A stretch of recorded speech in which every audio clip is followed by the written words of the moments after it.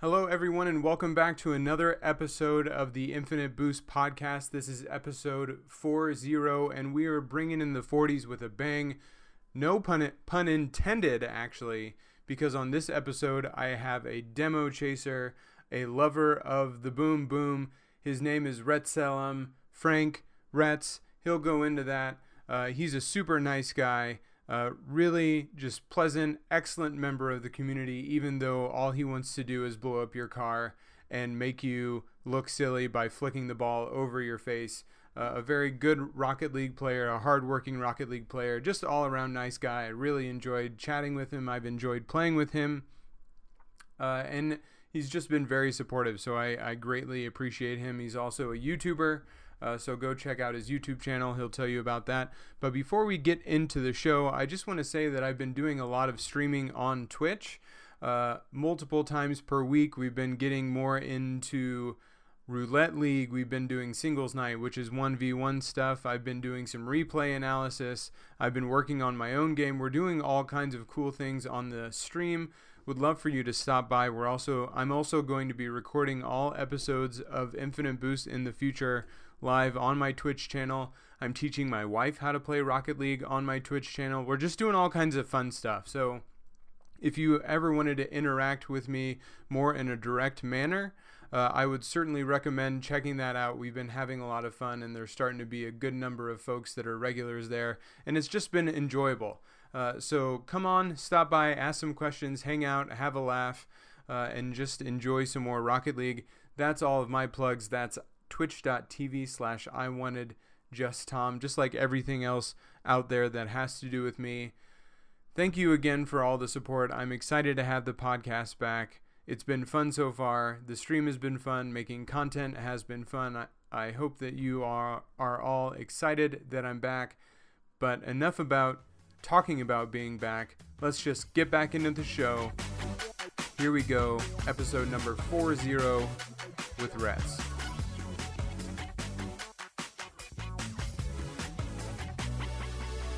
All right, well, today is an interesting episode because we have the first demo enthusiast on the show. He has been sharing lots of clips of demos, and to be fair, you've been sharing a lot of 1v1 clips as well. Recently, I've been seeing you putting in some work on that. But before I go on and on and on, Retselam, Frank, thank you so much for joining me on the show. How exactly do you pronounce the name? I should have asked that before we got started, but I was just so antsy to get going. I usually just drop the O sound and just say Retselam. That's about it. Retselam. All right. And then, but you also go by Frank, but do you so where do you land on all of that? Whatever the person wants to do. It's usually recently it's been a lot of Retz. Yeah. But Frank Retz, I'll usually respond to anything. I changed my name on Steam so much that a lot of times, like, some people know me just as Florida Man because I used Florida Man as my Rocket name for a long time. That is a good one, Florida Man. And I used to switch it out with different mugshots from the different Florida men of the world. If you don't know the Florida Man meme, you need to look that up because it is a classic. It's a good one. Cool. Well, thank you so much for taking some time to join me on the show. I think I'm pretty confident that we connected with each other through Swayze, another former guest of the show, also a content creator himself. I think we've both done his show, Rocket League Decision Making, and I've seen you guys interact, and then I think he invited me to play once and you were playing with him, so we played a little bit then.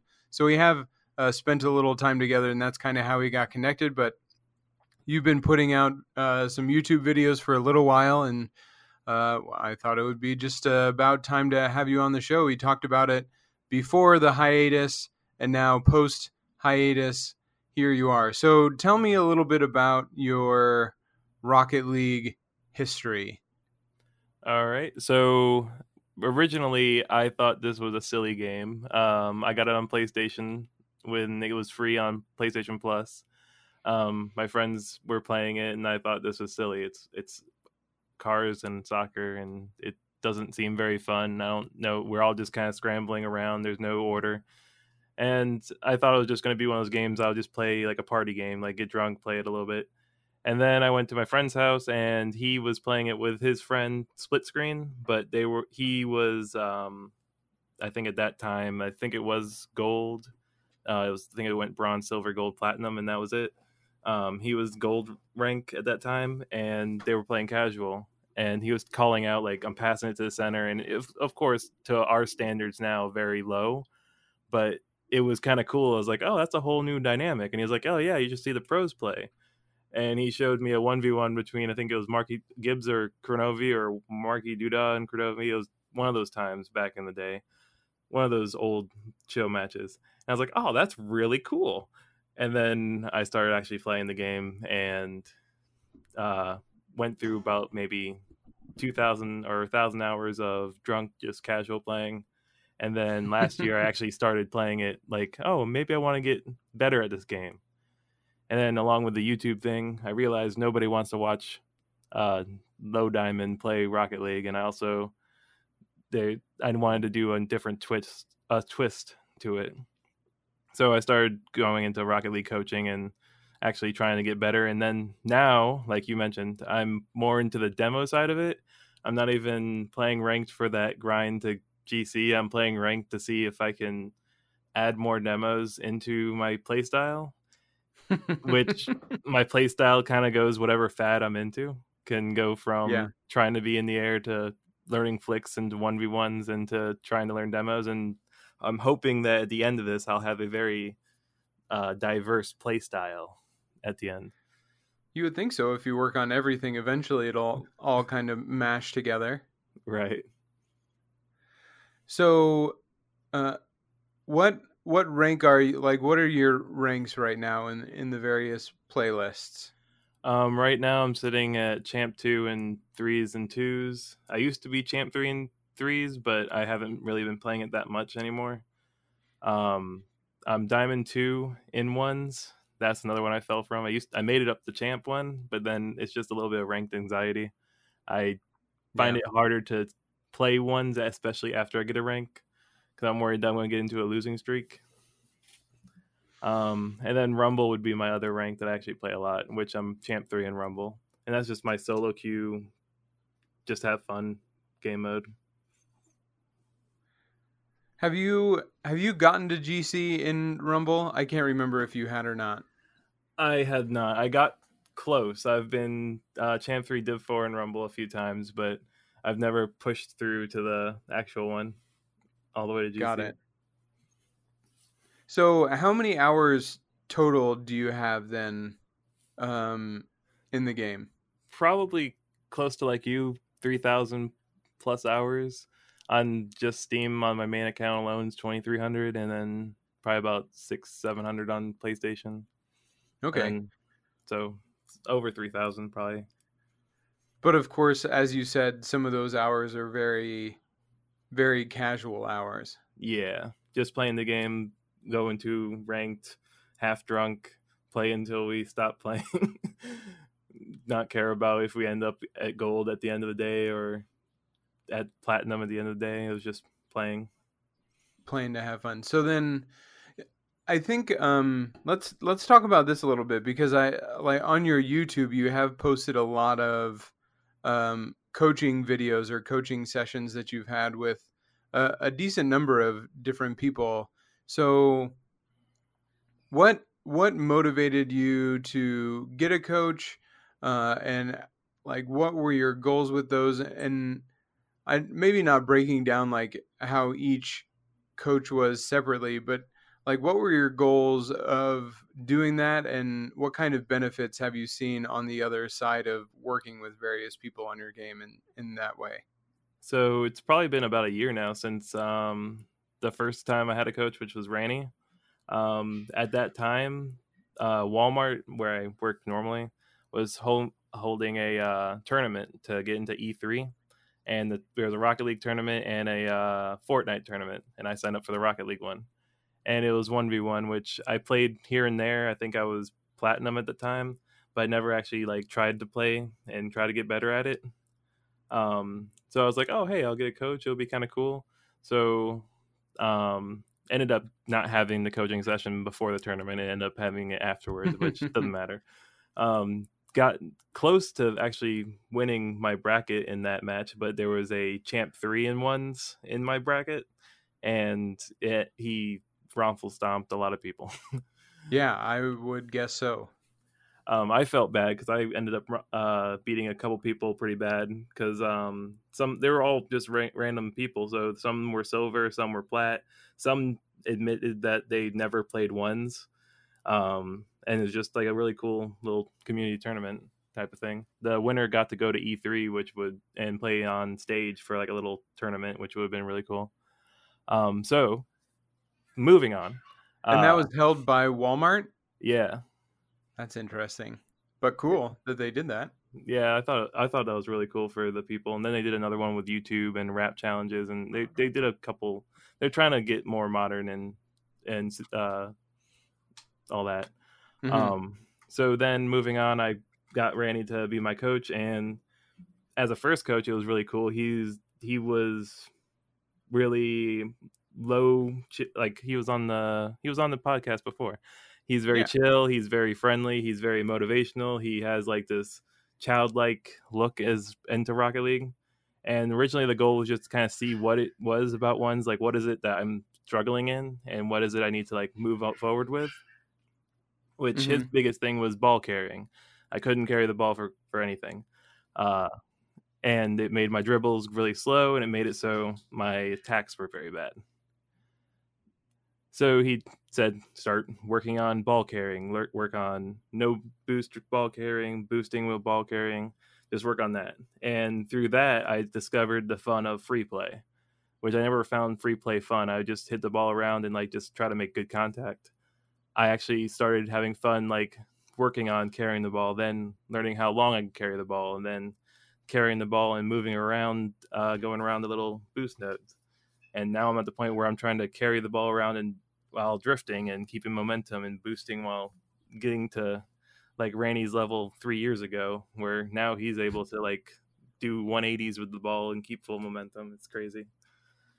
So that was my main thing. And I think it really pushed me into, that's what made me want to like actually do better. And through ones, learning like shadow defense and the accountability of the 1v1 arena, that's when I was working on that the most, is when I was C3 and 3s and C2 and just got C2 for the first time in 2s.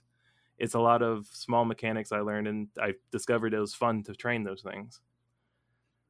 So go ahead. You're saying it's fun to practice. I discovered for me, it was fun to practice. There's not every mechanic's fun to practice. Like my friend Tyler, he's practicing ceiling shots and flip resets, and he's gotten better at those than me.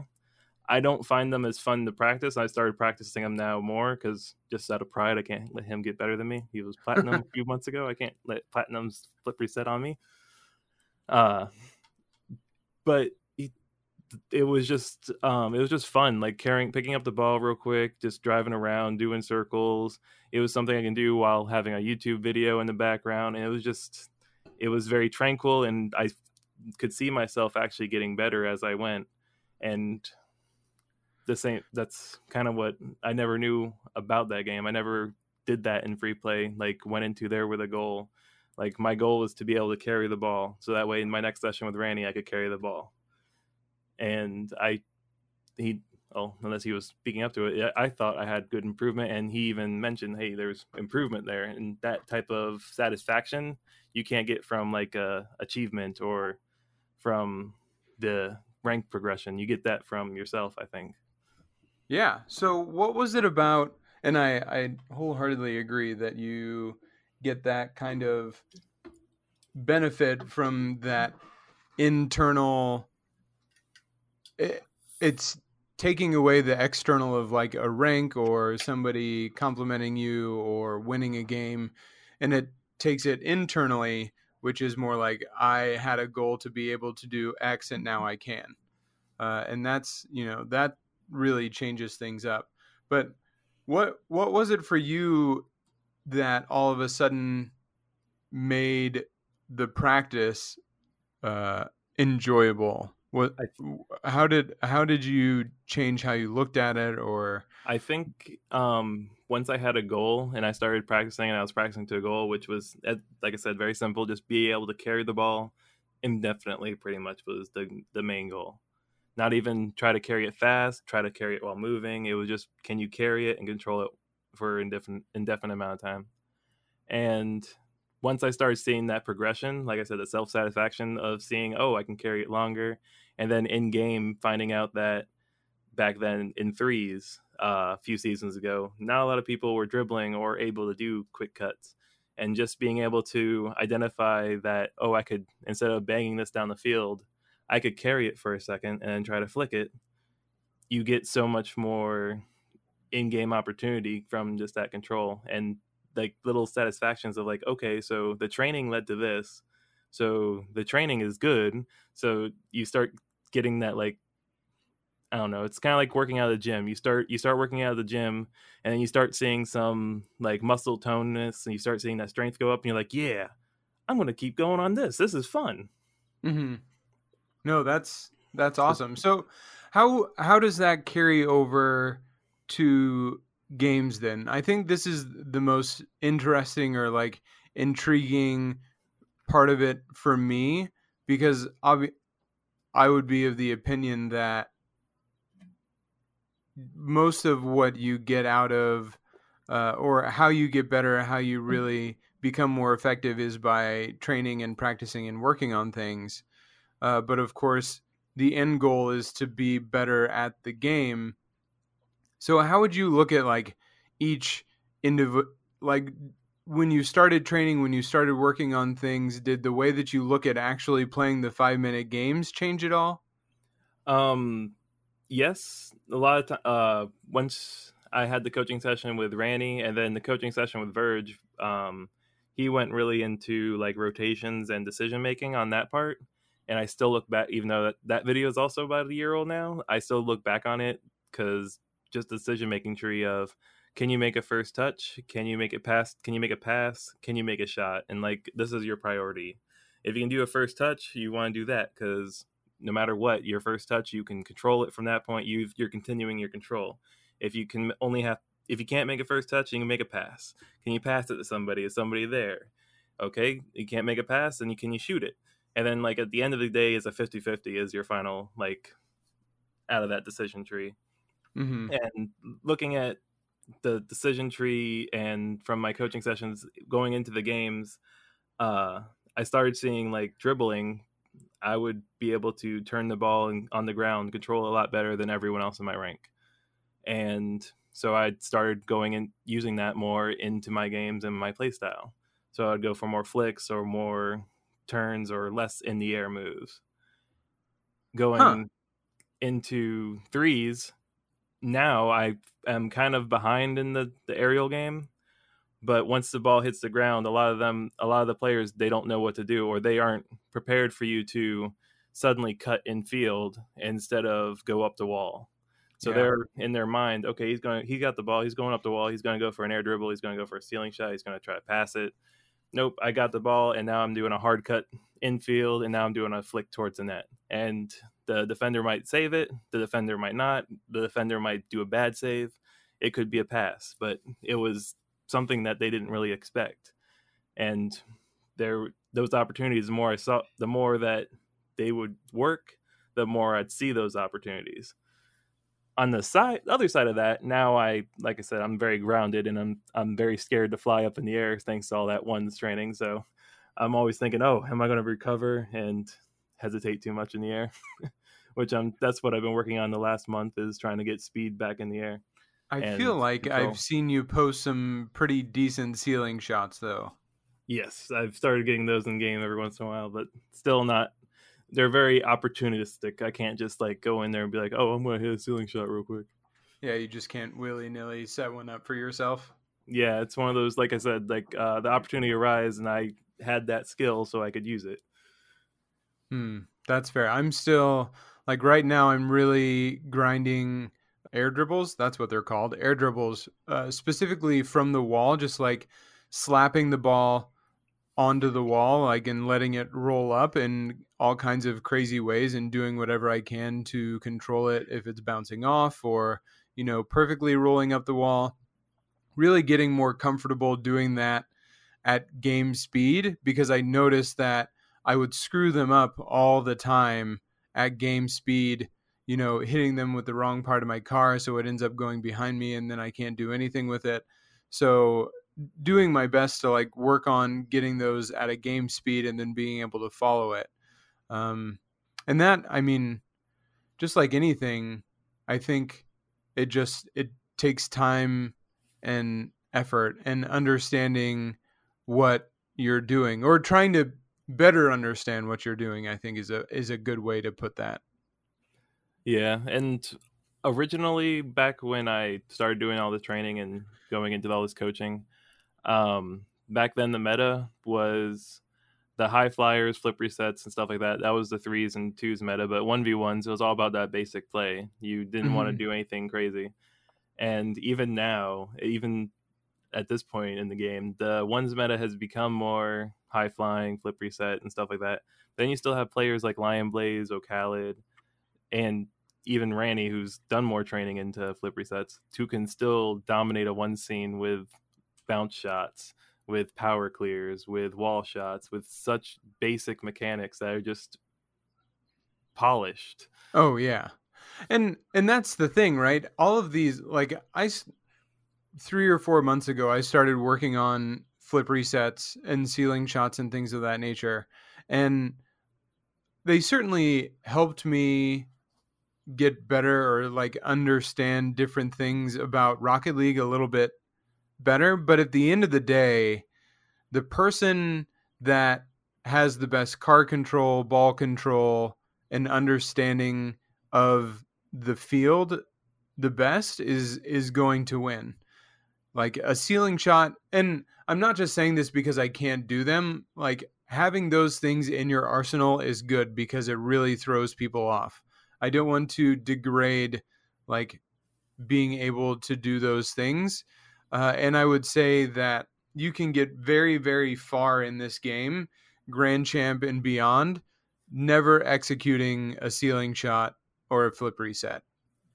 Because even Grand Champs do not have all of the fundamentals to the highest capacity of what they're capable.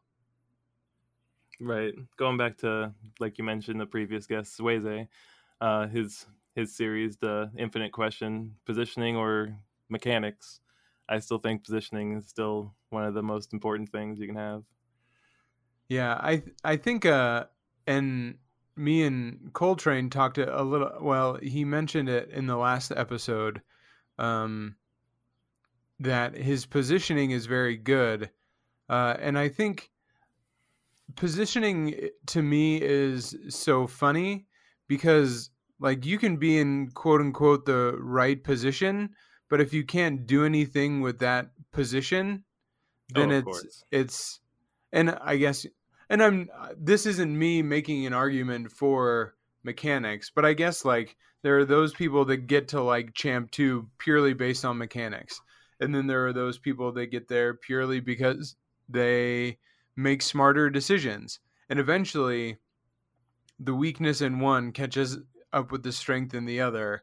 Right. And to move forward, you have to move one up and one back. I think so one thing that I've been thinking about in my own game recently, and something that I've noticed in between, so right now I'm in, I think someday I'm going to go back and listen to all these episodes and just hear the roller coaster ride of ranks that I've been through. Because I think if I was recording 3 weeks ago, I would have said that I was in Diamond 3, which I was. I went back down to Diamond 3. Right now I'm in Champ 2 in 3s, and I have some friends that are all GCs, and so sometimes I get caught in GC games, or when we're taking over a lobby, it's me and usually 5 other GCs or 4 GCs and a random who could be, anywhere from C2 to GC. But one thing that I've noticed in between the difference between my games and the games that I play with them is I hover way too close to the play. So even though I think like I'm putting myself in a good position to like follow up whatever is happening at the moment, like really I'm playing way too close to the ball, and have realized after looking at many replays and looking over statistics on ballchasing.com that I play way too close to the ball. So in terms of like positioning, even like learning how to position correctly based on what's happening can be like my positioning in Champ 1 has led me to be consistently successful over the past year. But if I want to get better, I actually have to play more off the ball, which seems counterintuitive. Does that make sense? It makes a lot of sense. My when I grinded my way up to Champ 3 and 3s, it was because I had more of a ones mentality, which the game modes that sense and changes so much depending on what game mode you're in, because you're in, not you in, you're in. Depending on if you're in ones, the spacing you need to give your opponent in ones is so much different than the spacing you can give your opponent in threes and in twos. In threes, you get a lot less space, because if they have someone up front, so they can just charge at you, or that means there's going to be a 50. That means the ball's going to shoot off to the side. So the teammates need to be farther away so they can react to it. In twos, you have to do the same thing, but you have one less person to rely on. So you have to then be your second and third man. And in ones, you're the only one. So you have to be able to both defend whatever they're doing and attack if they mess up. So you have to be a lot closer. And I find the struggle now is I put myself too far away, because I'm thinking, okay, he's gonna make a run for it. I'm trying to start shadowing, and it's a threes match. I'm the first one back. Why am I first one up? Why am I shadowing? I should be attacking. Whether I touch the ball or not, I'm gonna make him react. That mentality is hard to break, but when I was going through solo queuing in threes, I would always take up that defensive role of, okay, I'm gonna do a fake challenge. Okay, it made him drop the ball. The two ball chasers behind me start chasing the ball. I'm going back. I'm going to defend a little bit. I took a much more passive role, and I would never get MVP. I would always be second or third in the points. But I would be that constant third man or mid man and not go for the goals. I was all about setting it up for them. Okay, I can clear it downfield. You can shoot it in. And not trying to make it about me, trying to make it about, okay, can we win? And I'll be defensive. Yeah, it's so interesting that you say that, because I've found, and of course this isn't like a do this and all of a sudden you'll just be better. Magically be good. Yeah, but in some of my games where I do, and I don't want it to be misconstrued as playing passive, but in watching a few replays, a buddy of mine who is like a 16 or 1700 MMR player, like he will play pretty far off the ball, but then eventually, there is a clear time in which he can either go up with his teammate for a pass or something like that, or there is a clear time where the other team hits the ball away, and it is his opportunity to challenge the ball. And I feel like as a player where I'm at right now, the desire to hit ball, or the mindset that you have to always be attacking or challenging or trying to take the ball away from the other team, creates or puts you in places where you, and I say you, and I also mean are not necessarily going at the situation in the most advantageous way that you could, where you could, maybe rotate farther back, let your teammate go, and then get the ball out of a more threatening situation, or after like the first person is challenged. Like, it's so much easier to take the ball away when you allow somebody with momentum to challenge, and then you turn when the ball is just floating through the air, as opposed to you half turning or half rotating just because nobody is gone for the ball after 2 or 3 seconds. It's a big mind shift, but not thinking that you're always under pressure really allows you to be a little bit more in the flow of the game. Yeah, definitely. And like you said, not really. It's not passive. It's picking your moment. It's That's a really good way of putting it. Yes, coiling like a coiling snake. Or a coiling viper, like Randy Orton. You're on the mat. You're ready to hit the RKO. You're just waiting for your moment. There you go. Shout out to all the wrestling fans.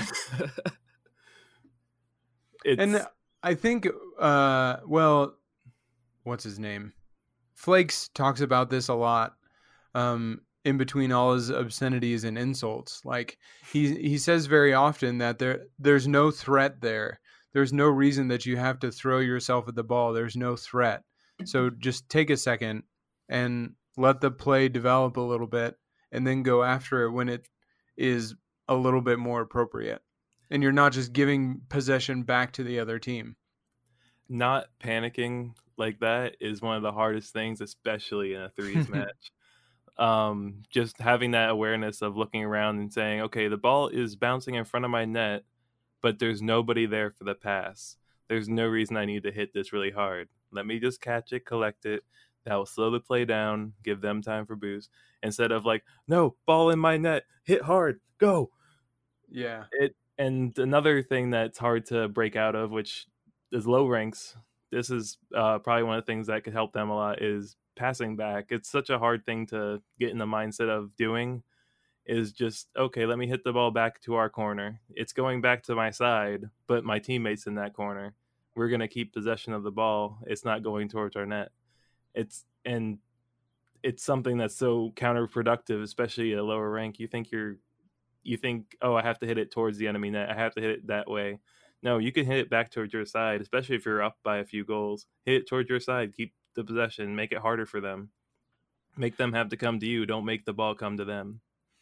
One of the biggest underdeveloped skills I feel and what can be really useful is, like, if the other team gets a big clear, being able to let the ball go over your head as you're facing towards your goal, catch the ball so it just continues to roll in front of you into one of the corners, and then be able to take the ball over the net and get it going back in the other direction.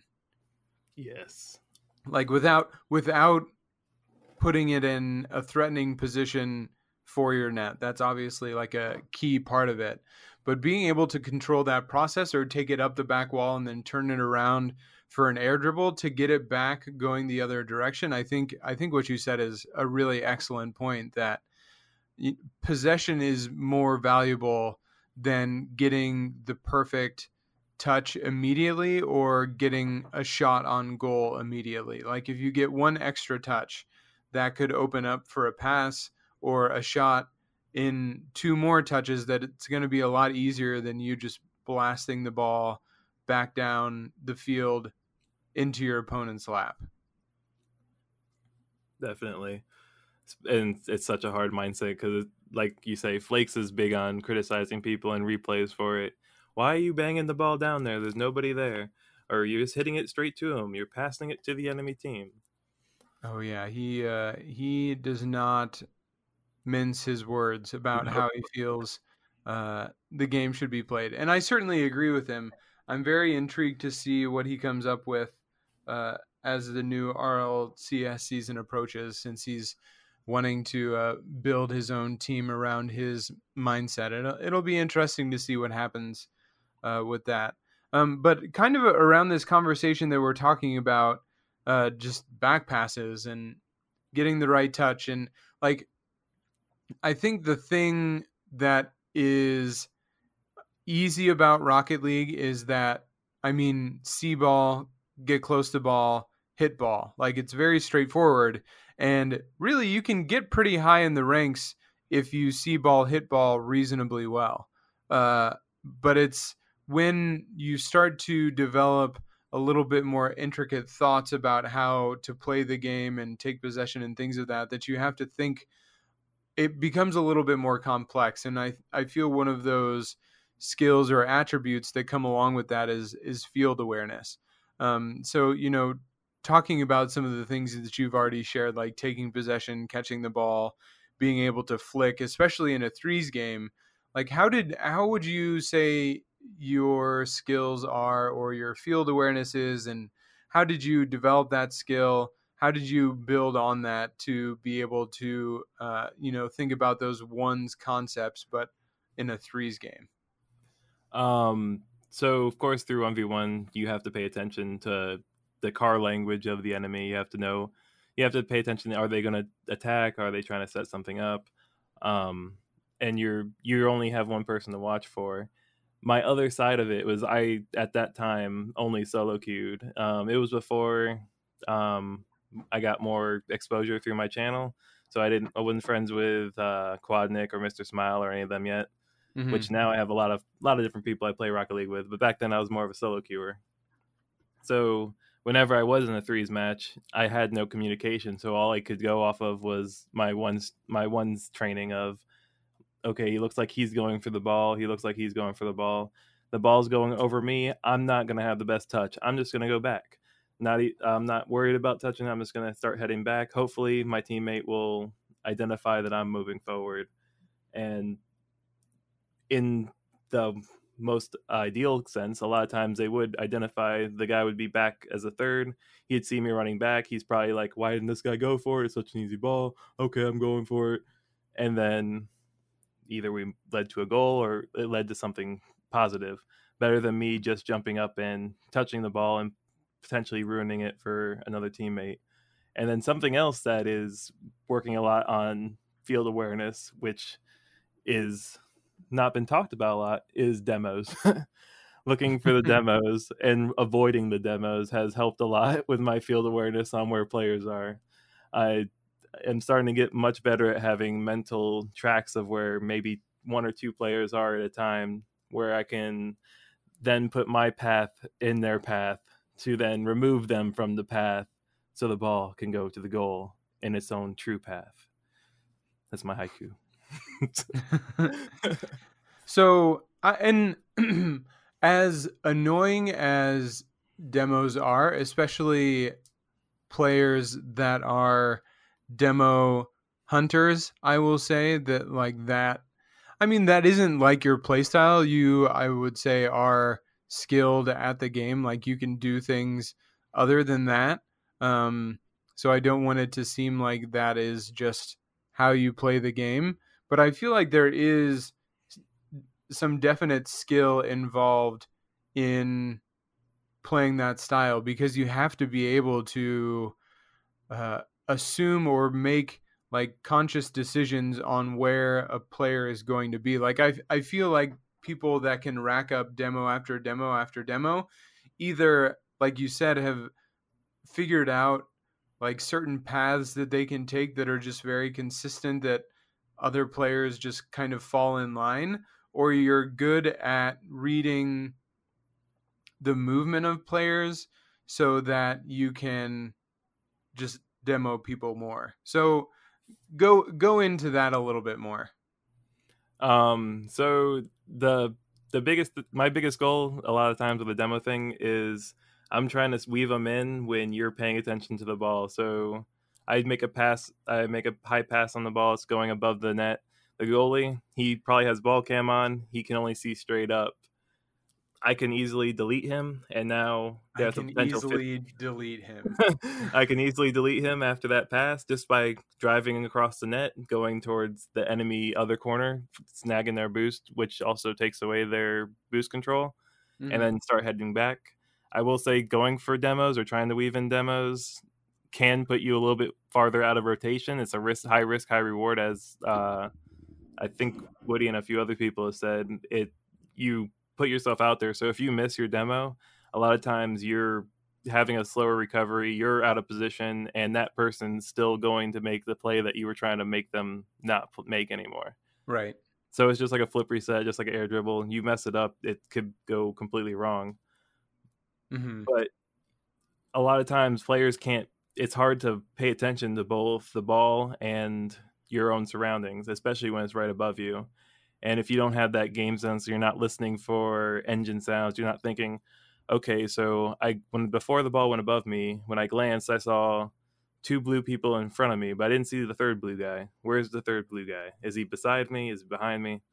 That's those type of thoughts you start racking up, the more you start getting into avoiding and giving more demos, because the more demos you give, the more you have to avoid, because after you hit somebody a few times in a row, they either start cursing at you in chat or they start trying to chase you in return, and a lot of times it goes worse for them trying to chase you. Right. I mean, it doesn't usually work out because you spend it's not like you spend every game trying to get demos, but like you have done this in hundreds of games. You've racked up thousands of demos. You know the ins and outs of it a lot better than just somebody that's triggered and trying to, get revenge. Right. And a lot of it is, it also teaches a lot of momentum keeping, because through just plain pathing, you want to go along the boost paths. A lot of times there's boost pills which give you 100. There's the little guys all over the field. They can keep you close to 100 as long as you need to, as long as you path it right. And knowing those paths, knowing that I'm taking those boosts to get the momentum, leaving the back corner boost for my teammate, which I just went right past to go past him and the ball to go kill somebody, or somebody tries to take boost control and I need to keep my momentum. I can keep momentum so much easier if I just go along that path, and most of them lead to the goal or lead to our goal or lead to some important part of the field for a player. And a lot of times they think, oh, I took the big pill, he's going to go away. Nope, I can keep my momentum and take you out. Or, oh, I took all the boost pills, what are you going to do? I can front flip into you. And now you're bumped. And now you're out of the game even longer than 3 seconds, because now you got to recover.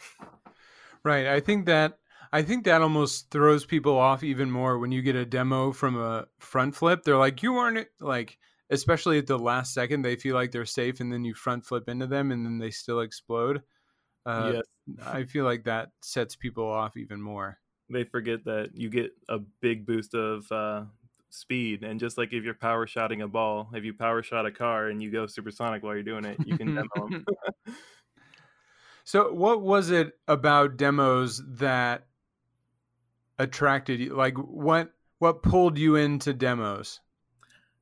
Slight mischievous nature. It's just kind of funny, like seeing that I got a goal because that guy's gone.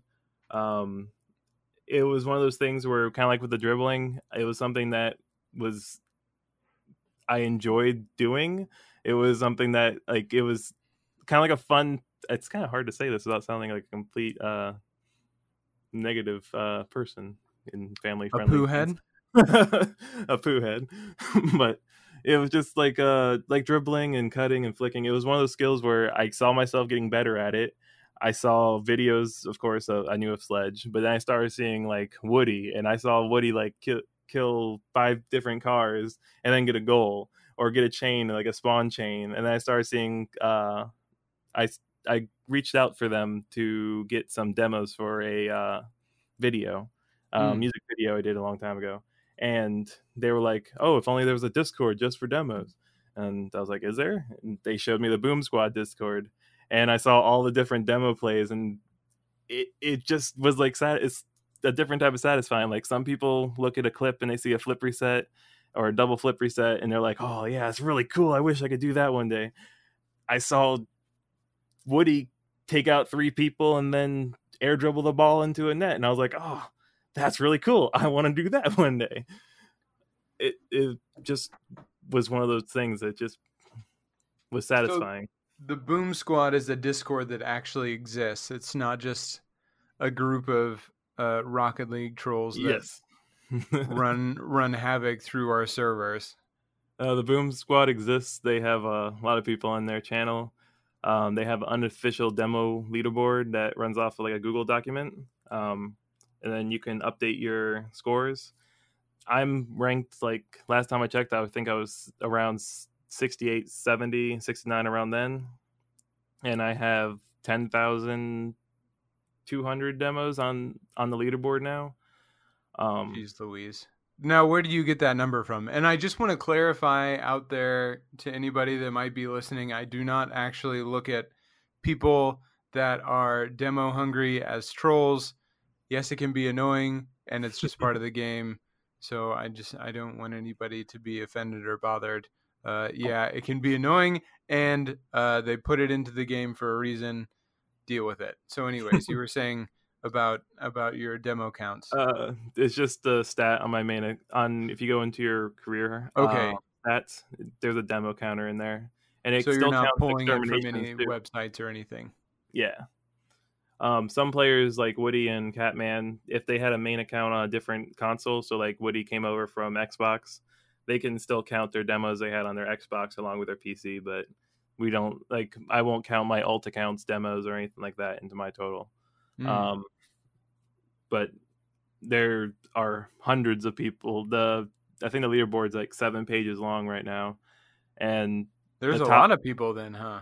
Yeah, and the top 10 is just such a ridiculous amount of demos. Toothbotto is up there. He's been number 1 forever, and he's got like 87,000 demos. What region is he in? NA. Okay, because I had never heard that name. What rank is he? He's a champ. Okay, like champ 1, champ 2, somewhere around there. Yeah, somewhere around, and I don't know how much he does casual. I played with him once before with Woody and Catman, and we went into Chaos, which 4 demo people going into Chaos is... Oh gosh, you guys are just that is trolling. It was, well, I couldn't demo because they kept getting everyone, so limit 1 per family. Yeah, you're at a disadvantage almost, wasting your time. I think the thing that gets me about, like, the only games that I've played with demo chasers, what always seems to happen is, like, they will demo, people 5 or 6 times, but when it comes to actually hitting the ball, they're awful. Like, they're so good at hitting a moving car, which I feel is even harder than hitting a ball. But when it comes to hitting the ball, it's just abysmal. They can't do it. And that's the thing that frustrates me. Like, if you're going to do this, great. Like, delete us, as you say. But then, like, actually be able to hit the ball, like put the ball on target or, pass your teammate or something. And it's not that they just weren't outright not paying attention to the ball. Like, they would see it coming and then just whiff or, like, get a horrible touch on it. That's the thing that bothers me. Like, be able to play the game and demo. Don't just demo people.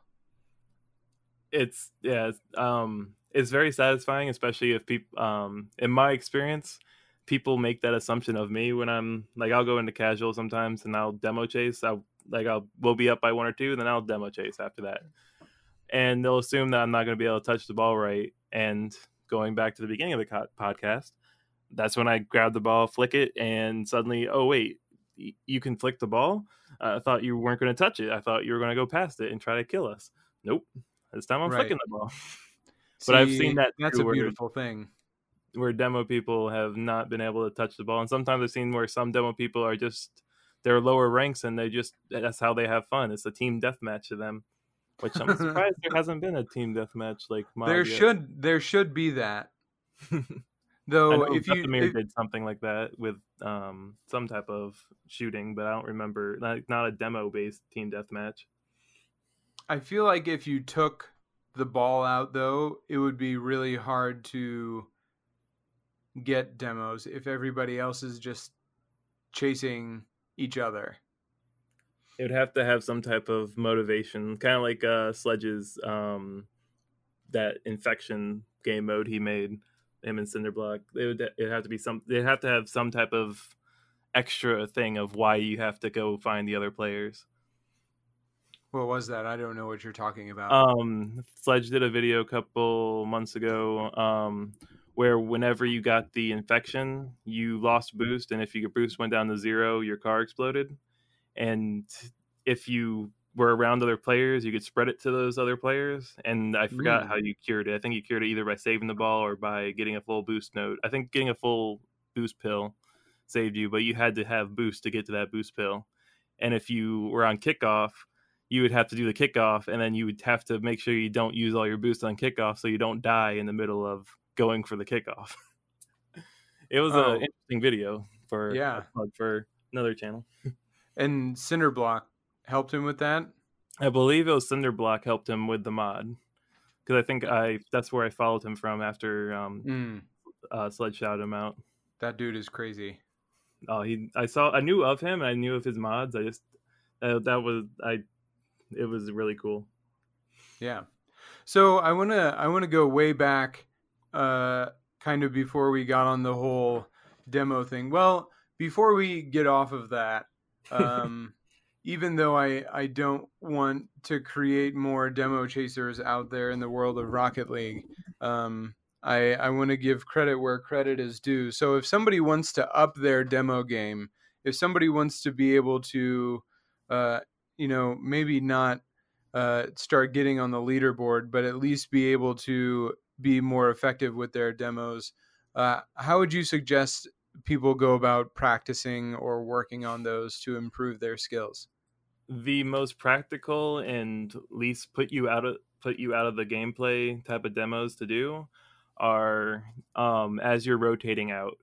Demos as you rotate out of passing it, out of an attack, just as you're going back. If you can take out somebody with a bump, whether it's a goalie, whether it's a midfielder, sometimes the fact that you took out the midfielder, the 50-50 sends the ball that direction, and instead of that midfielder hitting it, now it's open space and your third man can now come up and collect the ball. It might not lead to a goal, but back to like we were talking about, it kept possession of the ball on your team. And then similar to if you're rotating back in net and your third man's being attacked, if you demo the guy that's going to do the offensive play, whether it's the guy waiting in the middle of the field waiting for that pass, or if you're in the vicinity of it, the guy actually with the ball, if you can take them out and then just leave the ball, don't be greedy, don't take the ball with you, just take them out and leave, you just got rid of all the threat that your teammate, hopefully you have, the third man has, all the threat they had on them, and now they can take possession and do whatever play they wish to go for. So definitely rotating out and rotating back are the safest demos in my opinion. I don't know if you have anything that you can add to this, or if it's just like a lot of things in Rocket League, do it and get good already. But like, are there any tips that you would have for somebody that can never seem to like land a demo or actually, make connection? What have you found that has led to you being so successful beyond just like looking for demos at the right time? Just trying to predict the path the player's going on, which double-edged sword, because sometimes the player doesn't do what you're trying to predict. You'll put yourself out of the play or put yourself out of position. But just trying to predict, and sometimes it's just about putting yourself in their shoes. If you're playing ranked, according to Psyonix, and no matter what anyone else says, you're ranked for a reason in the rank you're at, and the people in that rank should be somewhat in your vicinity unless they're smurfing. So going into it with your mentality of, okay, I see the ball coming. If I'm this third man and I don't know anyone's coming, I'm going to be going for that. I'm going to go this way towards the ball, or I'm going to be waiting for it over here. Or if I am the second guy, the first guy is on the wall about to pass it, I'm going to be midfield. And just having that thought of, okay, that guy's going to be midfield, I'm going to be passing through the midfield, turn off my ball cam. Oh, there's a guy in my path. Let me hold boost. And now he's gone. Just that is the only thing I could think of to really say to help with the effectiveness of the demo. And just like everything else, air dribbles, flip resets, the more you put into it, the more risky, the more high risk to reward it is. So if you jump in your attack or you dodge in your attack, you're adding more time into your recovery, but you could also be putting more power or direction into it.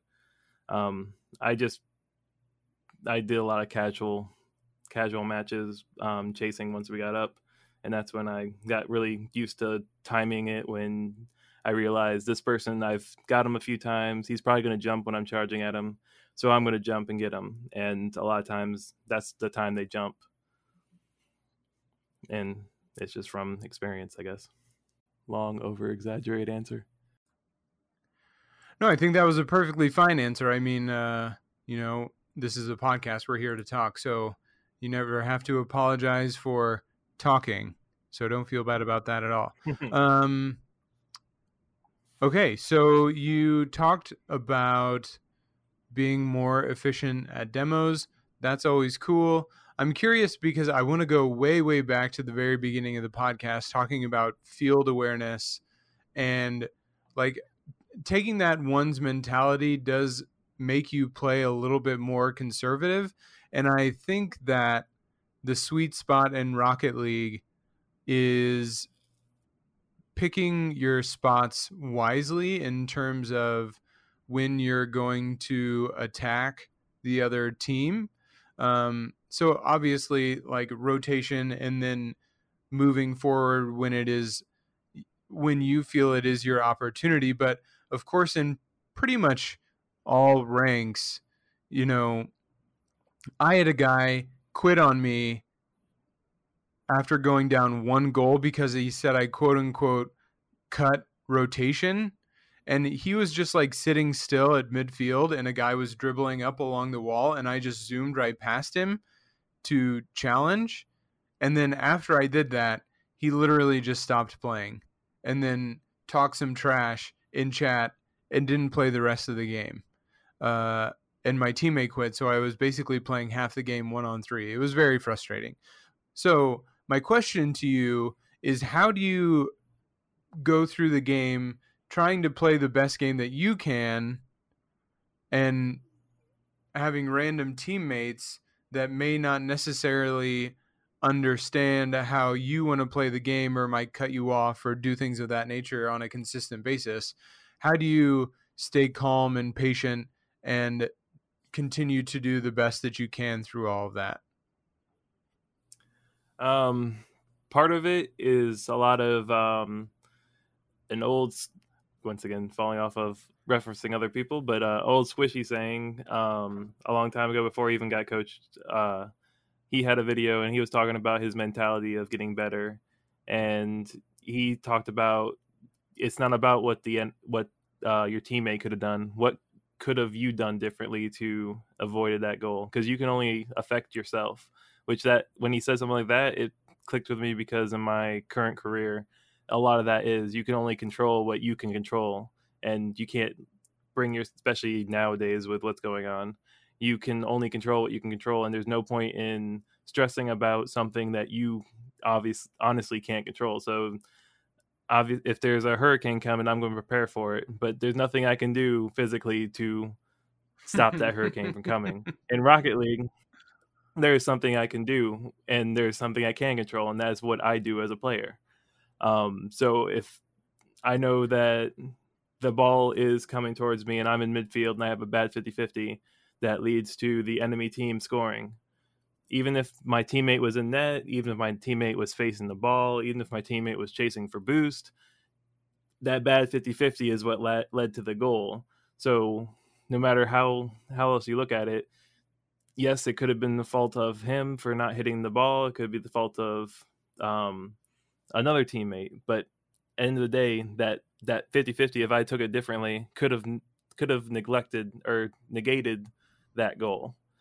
So I try to go into it with that mindset. And a lot of times people get mad because they think I'm not going for the ball enough, because I will let them go for it first. I do tend to get close. I'll get really close to the ball or really close to the play because I'm thinking, okay, can I squeeze in a demo? Can I do a quick dribble? and or can I do a fake challenge and then I'll go away? But a lot of times I'll be the one to fade away and let the teammate go. And that's one of those things that kind of helped me going through the game to try to keep me from not being tilted. I'm one of those players, I don't get tilted a lot from the enemy team. I get tilted a lot from myself. If I think I should have touched that differently, or if I knew I should have made that save, or I knew I should have made that flick differently, or that one touch wasn't what I wanted, I'll get more tilted at myself before I start lashing out and saying, "Oh, the problem is because this orange guy is ball chasing, or it's because the blue guy on my team is doing this or doing that." If the guy on my team wants to ball chase, I'll let him ball chase because that's the play style he's most comfortable in, and I'll play more not passively, but more of that coiling viper, waiting for when he gets that 50-50 towards the middle and can actually make a shot. If my teammate's more passive or not going for the ball a lot, then I know if I'm the front man, I'm the one going for it. I can turn on a challenge because I know that he's going to be all the way back in net. So I can turn and cut into rotation faster or ahead of time because that's the correct move in that play. And sometimes the first man, it's okay to cut in rotation. And a lot of times in like GC level gameplay, you'll see where GCs will almost look like they're double committing all the time. But it's because that might have been the most effective play, and their positioning a lot of times might look off, but for the level they play, they can cover what they need from those positions. Yeah. I think I ran off on No, a tangent. it was fine. Yeah. And I think something that you can even see and something Squishy said in one of his recent videos was when he plays twos, especially with like Torment or that other guy that he plays with. Yeah. Wow, that just disappeared from my brain. Like he will play a very forward, aggressive style where he's trying to make the other team give up possession, and like he might leave his teammate in the defensive side of the field a lot, but he's also creating opportunities for them at the same time. So he knows that him being a little bit more aggressive might take him a little bit more to rotate back in the long run, but at the same time, creating those challenges and making the opponents give up possession, or put the ball into the corner instead of maybe like right at the goal or against the wall instead of towards their goal, gives him that extra time to rotate back. So like I think the more that I think about it and kind of how I have been playing in the past and how I'm playing now, there's a lot more time there to rotate and inject yourself into the play than I think a lot of people give credit for or think that there might be. So like you do not have to go after at the ball as frantically as you feel like you might. Right. And I can't remember if that had anything to do with what you were saying or not, but I feel like I think it's a mentality that he has that he's always had.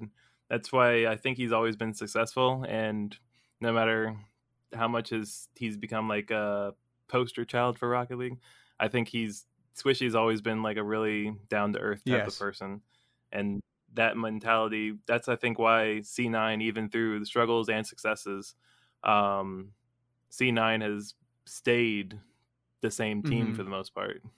And I think just getting to higher ranks in general, taking on that kind of mentality really helps. And I think that in terms of just ranking up in general, one thing that helps people rank up is changing the way that they think about the game, changing the way that they look at the game. Like when you became more of a ones player and understood what it took to be successful in ones and then brought that over to threes, all of a sudden you were playing much better and getting to higher ranks in threes. So just as much as it is a mechanical game, Rocket League is very much how you think about it. So having the same kind of mentality and understanding of like the decision making that high level players do will help you just as much as the mechanical things that higher players do. Just like there are gold players and platinum players that can hit flip resets and ceiling shots, but they're still platinum players. There's still Right. definitely something in between them and a grand champ or even a champ 1 or champ 2 that are hitting those shots. Well, I think it's kind of funny. You, in all the ranks, you see those players where you can tell that this guy is a mechanic grinder. Where this person, all they do is free play. They do flip resets, ceiling shots, and only when the ball is in their control do they know what's going on. They don't know what's going on with the ball if it goes above them or if someone else hits it. They don't know how to react when someone else affects the ball. And I think it's interesting that you mentioned like it's in plat and gold, but you see those type of players all through the ranks, and usually you can see them in that typical sweaty octane with Cristianos. But you see that player and you're thinking it's amazing what they do, but it's so amazing how somebody can hit such an intricate skill that requires so much coordination and so much thought beforehand, and then not be able to understand that, oh, this guy's going to probably hit the ball into the net. I should probably not be here. Well, all they're concerned about is hitting their clips. Flip resets and their ceiling shots. Doesn't actually matter if you win the game or not. I mean, the one with the best clip wins. It's a freestyle 1v1 every time. 100%. I mean, at the end of the day, what does it matter? Like, they want to. Somebody like that wants to be able to comfortably hit their shots. You know, so if they're in a lower rank, it's going to be a lot easier than if you're trying to do that against a bunch of GCs. Oh yeah, like 100%. Play the game your way. If that's how you have fun, have fun. Like I have fun chasing people down and making them go boom. You have fun hitting clips. It's however you have fun with the game. You bought it. You bought this game. You do what you want, and I respect them because they have higher mechanics than me. But it's interesting sometimes to see where you can see where players spend their time in this game. Yeah. Well, if you ever queue with me, don't do that, or I'm going to get really crabby. I'm here to win, man. That's it. Oh, I'm all about the winning. And honestly, like lately, I want to win, but I've taken on this mindset of like I do want to hit Grand. I mean, I want to hit Grand Champ. I want to hit 1900. Like I want to keep going after Grand Champ. There's just so much more beyond that point that each game that I play, I want to win, but at the end of the day, I'm watching that replay, looking at the mistakes that I made or like the little things that I could have done better that I can take to the next game. I'm excited to be in Champ 2, and the reason that I'm in Champ 2 is because I'm so focused on fixing my mistakes. So it's like this very backwards thing of like stop caring about winning and stop thinking about winning, start thinking about improving, and you will start winning more. Yeah. It's all about kind of like made my head go going boom. Back again. Setting a goal. Yeah. Your goal isn't so much to win, it's to get better. It's about winning the long game, not the short game. Are you a sports fan at all? I am not. Well, even so, do you watch TV at all? Here off and on. So I would recommend that you check out The Last Dance. It's a documentary about the Bulls in the 90s when they were so dominant with like Michael Jordan and Scottie Pippen and all those guys. It's so inspirational just from like a competitive standpoint. It just like it makes you want to be better. Especially from like somebody that's not interested in sports, I would be intrigued to see like if it like resonates with you at all, because it's really good storytelling.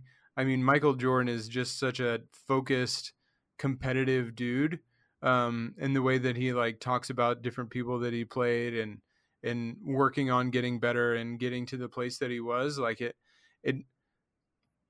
made me like want to pause the show. At the end of every episode, I just looked at my wife and was like, I need to go play Rocket League.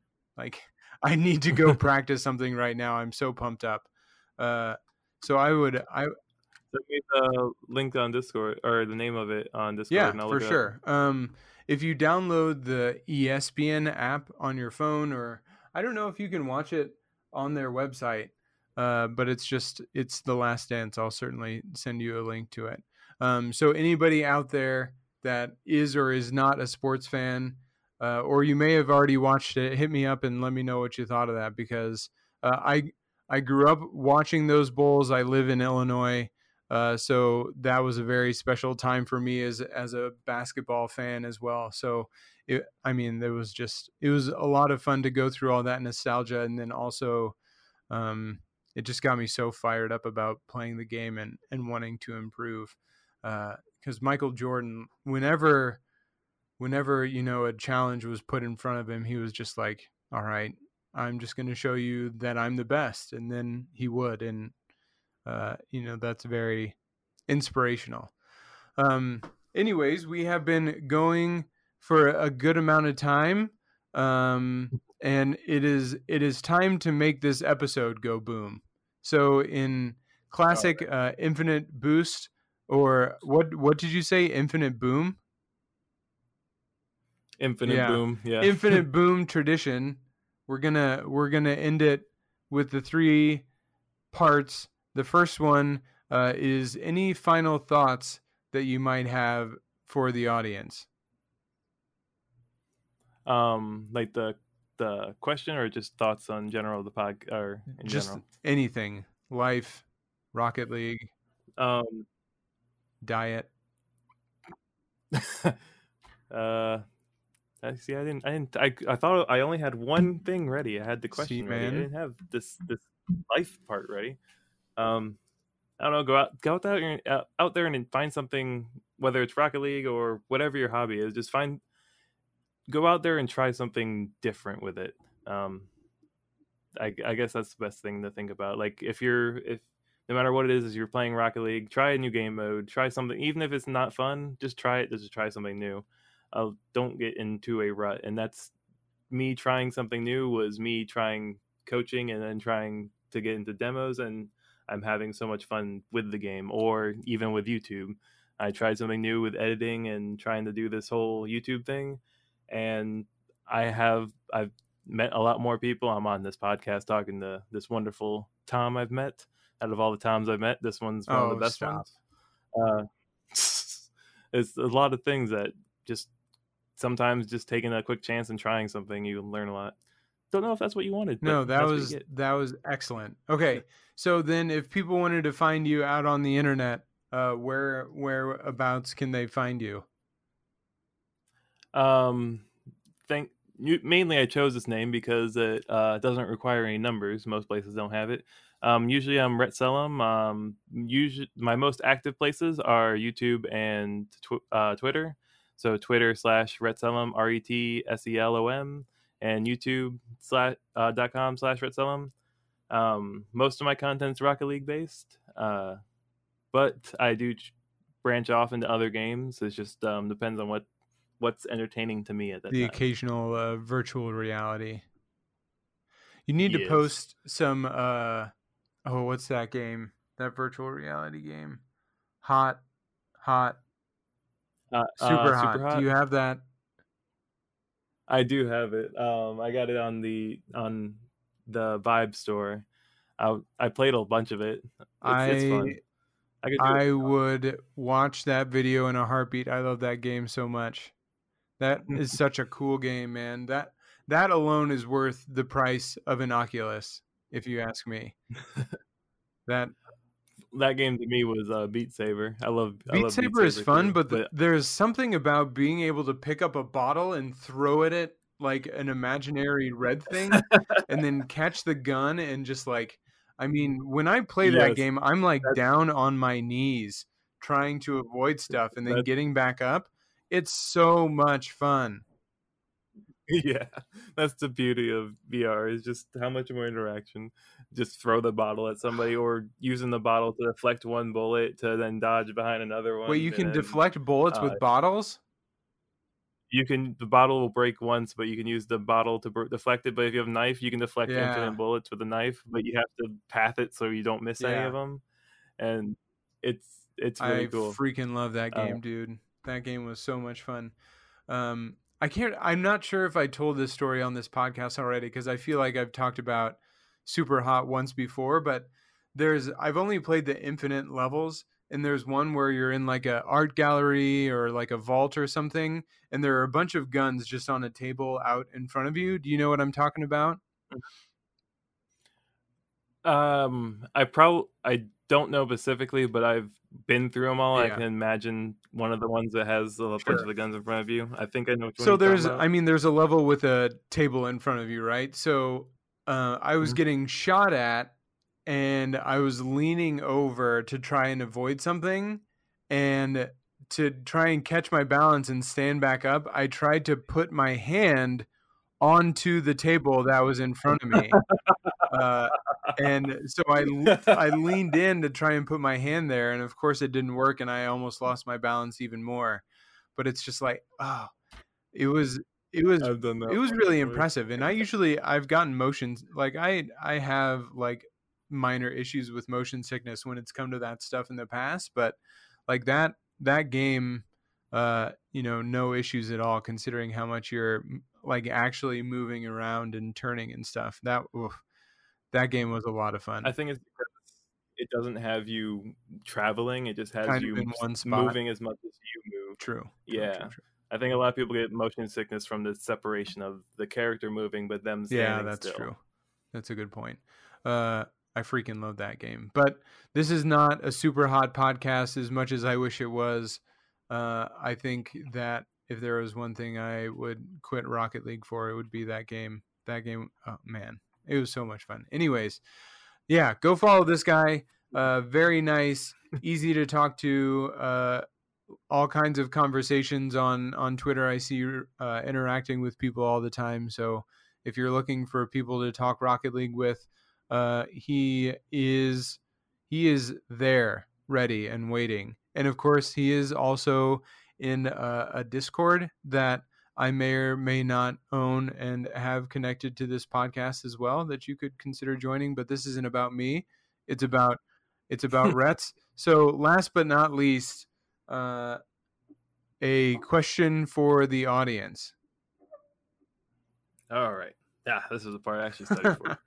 Hopefully, it's not a repeat question that somebody else has asked. I kind of molded it from this whole conversation. My question is, hopefully, yeah, I hope it's not the same as someone. What is the in Rocket League? What is the most fun? What is the most fun time you've had in Rocket League? What was it doing? Whether it's playing competitive with friends, drinking and playing casual If with you're of friends, legal age to do doing so. a rank grind, if you're of legal age, um, if you're doing demo grind, if you're freestyling, what was it in Rocket League that was the most fun for you?